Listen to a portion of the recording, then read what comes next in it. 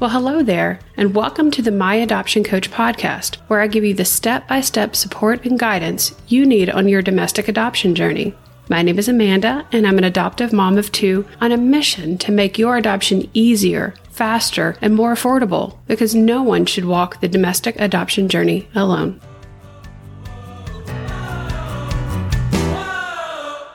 Well, hello there, friend. I'm so glad that you made the decision to join us today.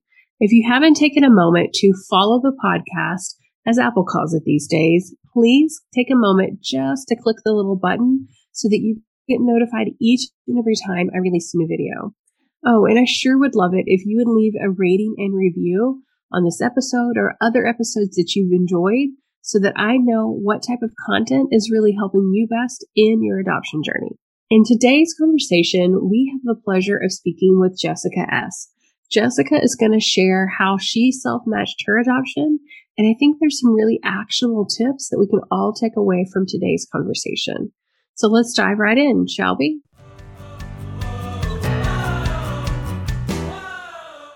Well, hello everyone, and thank you so much for joining us today. Welcome back to the My Adoption Coach YouTube and podcast. We have a special guest joining us today, Jessica S. Jessica is an adoptive mom through self-matching, and she's going to share a little bit more about her journey with us. Jessica, welcome to the show. Thank you. Thank you so much for having me. I appreciate it. Well, thank you so much for sharing your story with the community. We all know that self-matching your adoption can be a little tricky and be a little frustrating at times, and I think seeing just examples of people that have been successful in their journeys definitely helps us keep strong in our own journeys. So thank you so much. No problem.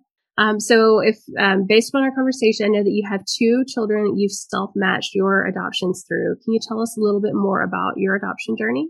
Yeah, absolutely. So my husband and I started our journey back in 2014. We were initially living in Delaware, which is an agency-only state. So we did start out with an agency, but after about 18 months, we realized that we were probably not going to be matching through the agency. And we ended up moving back home to North Carolina, which is a state that's kind of more acceptable to do private matching. So my sister actually suggested to us to create a Facebook page. And she's like, everybody has information out on Facebook these days. Have you thought about it? And so we researched it, and we kind of were a lot of trial and error put in to see what would work and what wasn't going to work and the ethics behind it. And we ended up creating a adoption page, and we had some pictures taken and boosted a post, and we're really consistent with that and ended up matching with our daughter's first mom. And that she was born in 2016. And then when we decided to adopt again, we went back and used our platform. And we were very blessed to have a lot of followers continue with our page. And so we already had a large kind of following for our second adoption journey, and our son was born in 2018. Wow. So talk to me a little bit more about your followers. I know this is a question we get quite a lot in our community on how do you share it? Where do you share it? What are your best tips in that space? That's a great question. So we were very open with our families and our friends and our community that we were hoping to adopt. And so we really asked our families and friends on Facebook to share. Anytime we would post something, we would ask them, hey, do you mind sharing? And they did a really great job of kind of branching out and ended up sharing all throughout the U.S. We had family members who actually lived overseas, and they were sharing in Germany. So it was kind of funny to see it everywhere. But sharing on different Facebook groups that you can share your information on as well. And then, like I said, we paid to promote our page, and we also paid to boost a post. And then whoever liked our post, we went back in and invited them to like our page. So we were kind of, relying on our friends and family initially to get the word out. And then we were also relying on promoting our page through Facebook. So talk to me a little bit more about promoting your page through Facebook. Mm-hmm. I know that one of the questions that I often struggle with, even from like a corporate day job and marketing perspective, is making sure that your message is getting to the right audience. How were you able to really do that through boosting your post?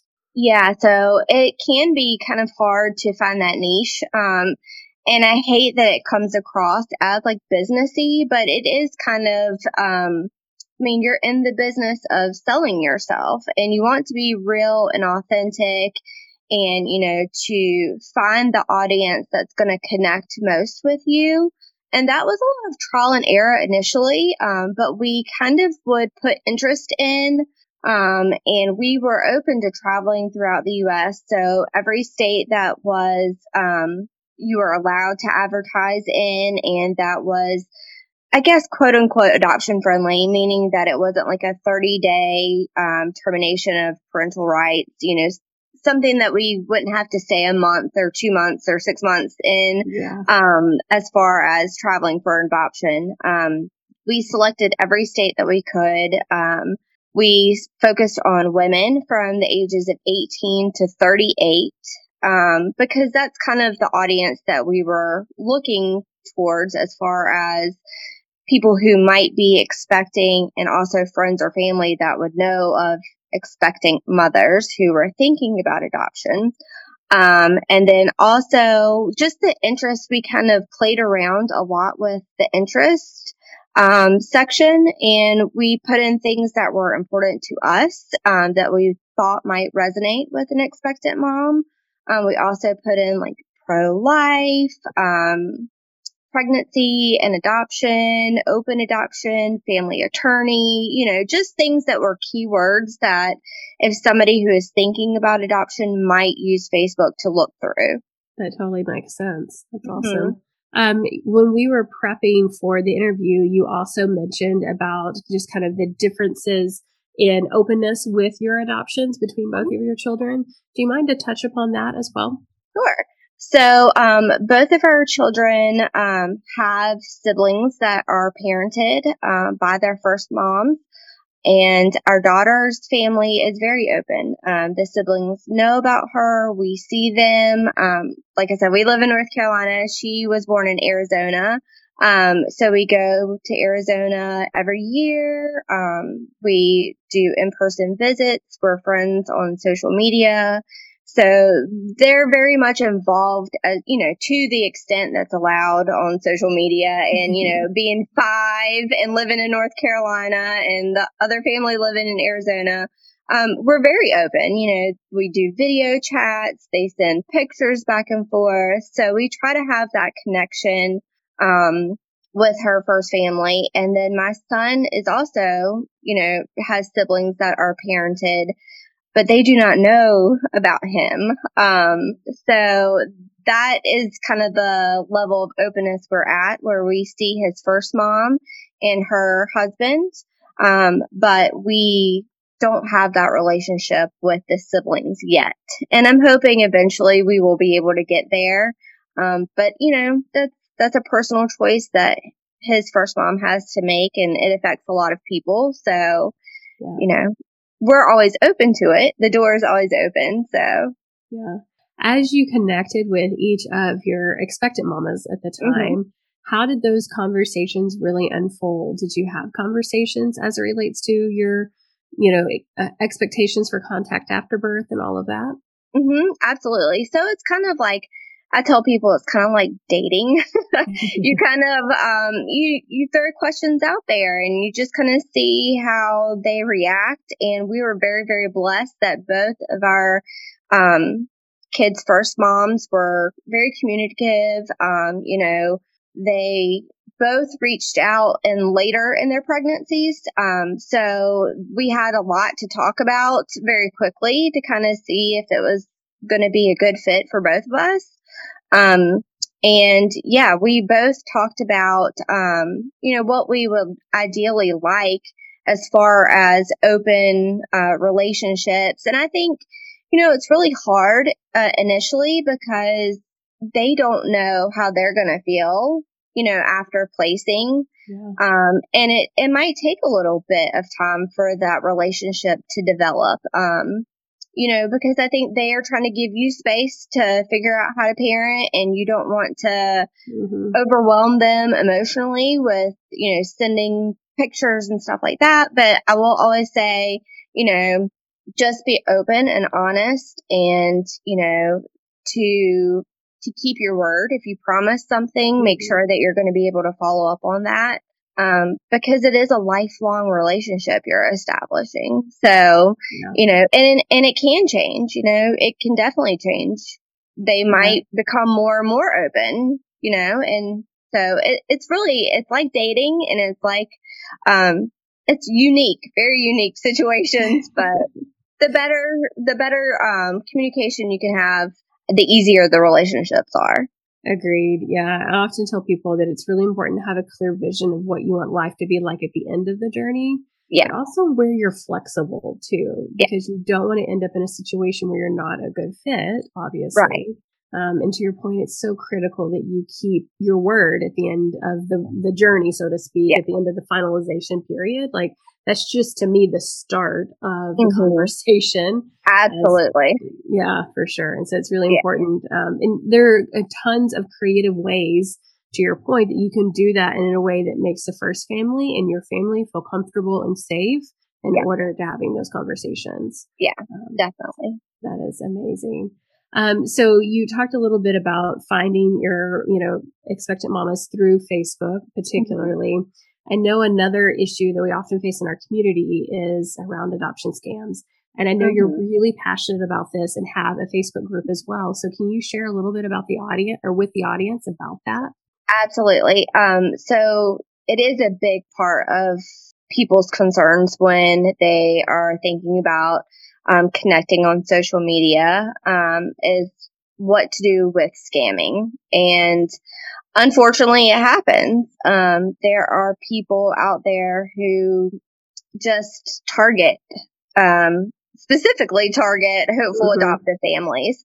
And, I do have a Facebook group, Ending Adoption Scams, which we try to, put people's information out there, in a respectful way, just to see if anybody else is talking to this person. Is it, a legitimate situation?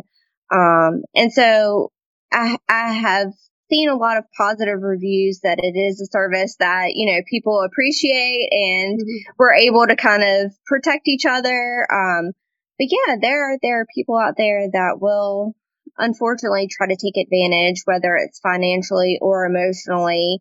And there are some very popular people out there that have been making the rounds for quite a few years. So, but it is, as long as you kind of can tell the red flags and you're working with an adoption professional, whether it's like consultant or attorney, bouncing these things off of them as well. They are a great resource for also trying to vet people. So yeah. That's great. Would you mind if we link to that in the show notes? Sure, so that everybody absolutely. Great. Yeah, thank you so much. You're welcome. You talked a little bit about adoption professionals. Can you tell us a little bit about what that looked like in your journey? You already mentioned that agency wasn't the route for you, but what was your journey like from an adoption professional side? When did you bring them in? Who did you work with? Not specifically the person, but, generalities. Right. Yes. So we initially did work with an agency. It's a national agency. And they're based out of California. But we did not have a good experience and saw a lot of red flags. So we quickly decided that, once our contract was done, we would not be renewing. And that was not somebody that we would suggest to other families who asked us. So our daughter is Native American and Hispanic, so we have experience with the ICWA situation a little bit. Very fortunately, we were not, drug into a lot of things based on tribal laws and a recommendation for a good ICWA attorney. So we were working with somebody based out of Arizona, and then he represented our daughter's first mom. And then we had an attorney here in North Carolina who was working with us to do the finalization. So we quickly knew that we had to get somebody involved. Our daughter's first mom contacted us the end of August and was due September 21st. So it was very quick. Yeah. So we had to get the ball rolling pretty quickly on trying to find services and people to put in place for her, as well as find an adoption attorney in North Carolina locally that would be facilitating the finalization. With our son, we knew we were not going to have a consultant or agency involved. And so we kind of just waited to see, who would reach out and where they would be reaching out from. If it was somebody local in North Carolina, we would use the same attorney who finalized our sons, or our daughters. And then, our son's mom is in South Carolina. So, we found an attorney in South Carolina who was able to work with her and a social worker as well. And she was about 34 weeks pregnant when she reached out. So again, not a lot of time, but, we had a lot of initial conversations, with her. And then when she decided that we would be a good fit, we got some information together for her, and she started just the information gathering process through the attorney and social worker. So I would say once you kind of have some conversations and you both feel like it would be a good fit, that would be the time to kind of start the process with your attorney, so that they can get information that they need to start the process on their end. And of course, none of it is 100% ironclad. It can always change, but, I would think, just the initial process getting started is always kind of a good, solid next step. Yeah, I agree with that. You touched on two things there that I think are really important. One, you each having your own attorney. Yeah. Because I do think that, as you stated earlier, being truly ethical in the process. Everybody has their own preferences here, but my preference is that you each have your own attorney, because therefore each attorney is, even if you're paying for the attorney for both sides, each attorney is duty bound to that particular client. Exactly. And that is really important. And then not forgetting the services and the support that the first mama needs in her journey. Because she has a journey ahead, not only just from bearing the child and all of that, but the emotional side and processing through all of that, that's a lot. And when I coach people through replicating the agency model without, the expense of the agency model, I'm always trying to help people find resources for how, do you find a social worker? Do you find a grief counselor? Do you find an adoption counselor? Like, what's the right thing for your situation? Yeah. But I think that's one of the elements that's often overlooked in the self-matching journey, is ensuring that there's support there.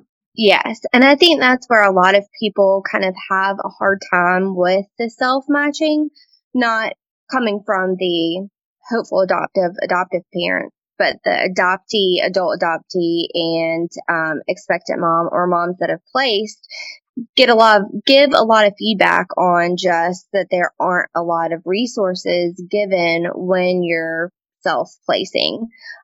So yeah, having resources, talking to your attorney to make sure they are putting resources in front of the expectant mom, hiring a social worker, hiring a counselor, just letting her know that, hey, if you ever need to go to therapy, let us know. I mean, we've talked to both of our kids' first moms and told them it doesn't matter if it's today, if it's a year from now, if it's 10 years from now, if you get to a point where you want to talk to somebody or need somebody to talk to, let us know. We'll help you financially. We'll pay for the visits, because it is, it's a life-changing situation, and it's not done when you walk out of the hospital. You know what I mean? It's something that's going to be processed for the rest of your life. And I think it's just very important to realize that as a adoptive parent, the obligation that you have to making sure that their needs are met and not just the baby and not just yours. Agreed. Yeah, that is so really important. And I come across clients all the time that are like, I'm just really struggling on the backside of my adoption on having a good relationship with my child's first family and what tips. And 9 times out of 10, the conversation starts with I feel like an ATM, right? Or they're, she's only asking me for money and she's not asking me for updates as it relates to the child. Or things of that nature. And so that gets really uncomfortable sometimes. And the conversation typically stems back to there's grief that needs to be unpacked and processed within that. Absolutely. Yeah.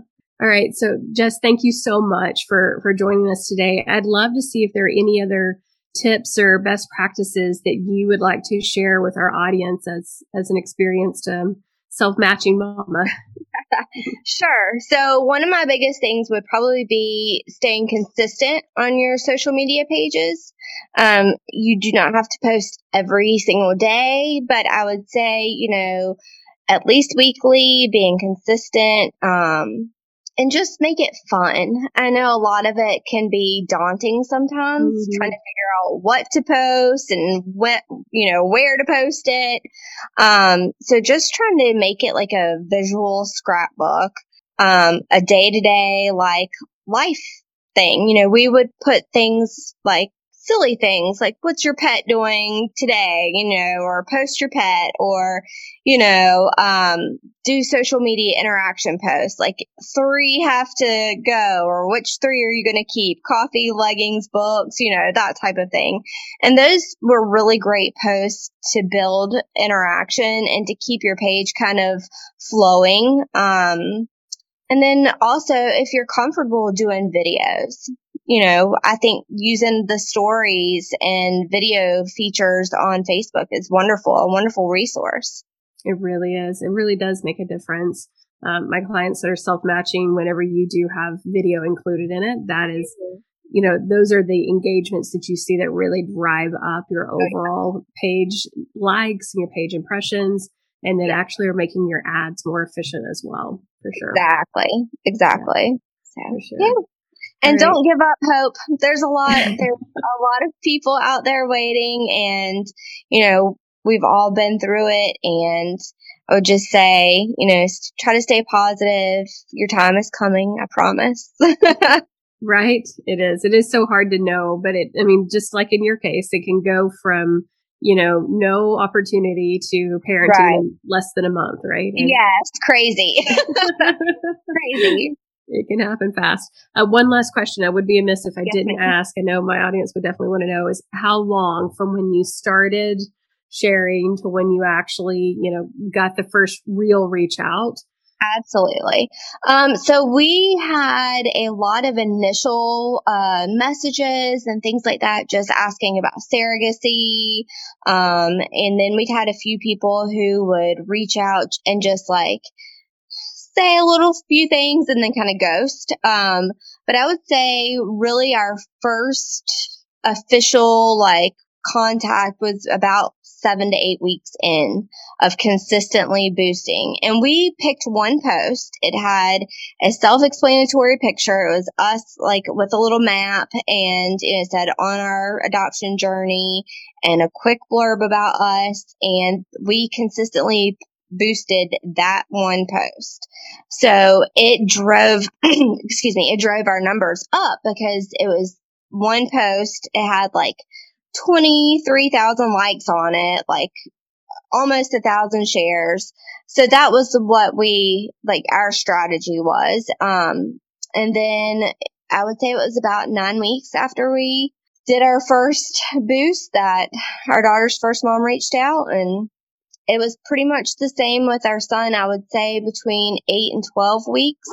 So fairly quick. And I have seen people that, I've been talking to who are doing the same thing anywhere from 4 weeks to about 8 months. I mean, it just really depends. It's kind of hard to say, what that one thing is that connects you to an expectant mom.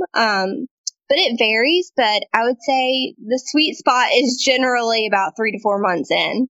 Yeah, that's good. That's good. That's very similar to what I'm seeing with my clients. It just kind of depends upon the creative and the creative really landing with the post, which is the creative, really landing with the right audience, right? Yes, absolutely. Getting the right message out there. Well, thank you again so much for joining us today. You're welcome. We'll definitely link in the show notes to the Ending Adoption Scams group so that people can find you there and share and learn a little bit more about you from that.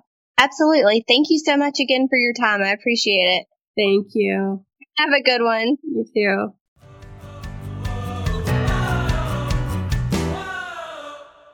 All right, friends. Well, I hope you found today's episode really valuable. I think it is great to hear directly from someone who has self-matched herself and used Facebook and Instagram in order to really accomplish her goals. Specifically, she focused on Facebook and boosting that post.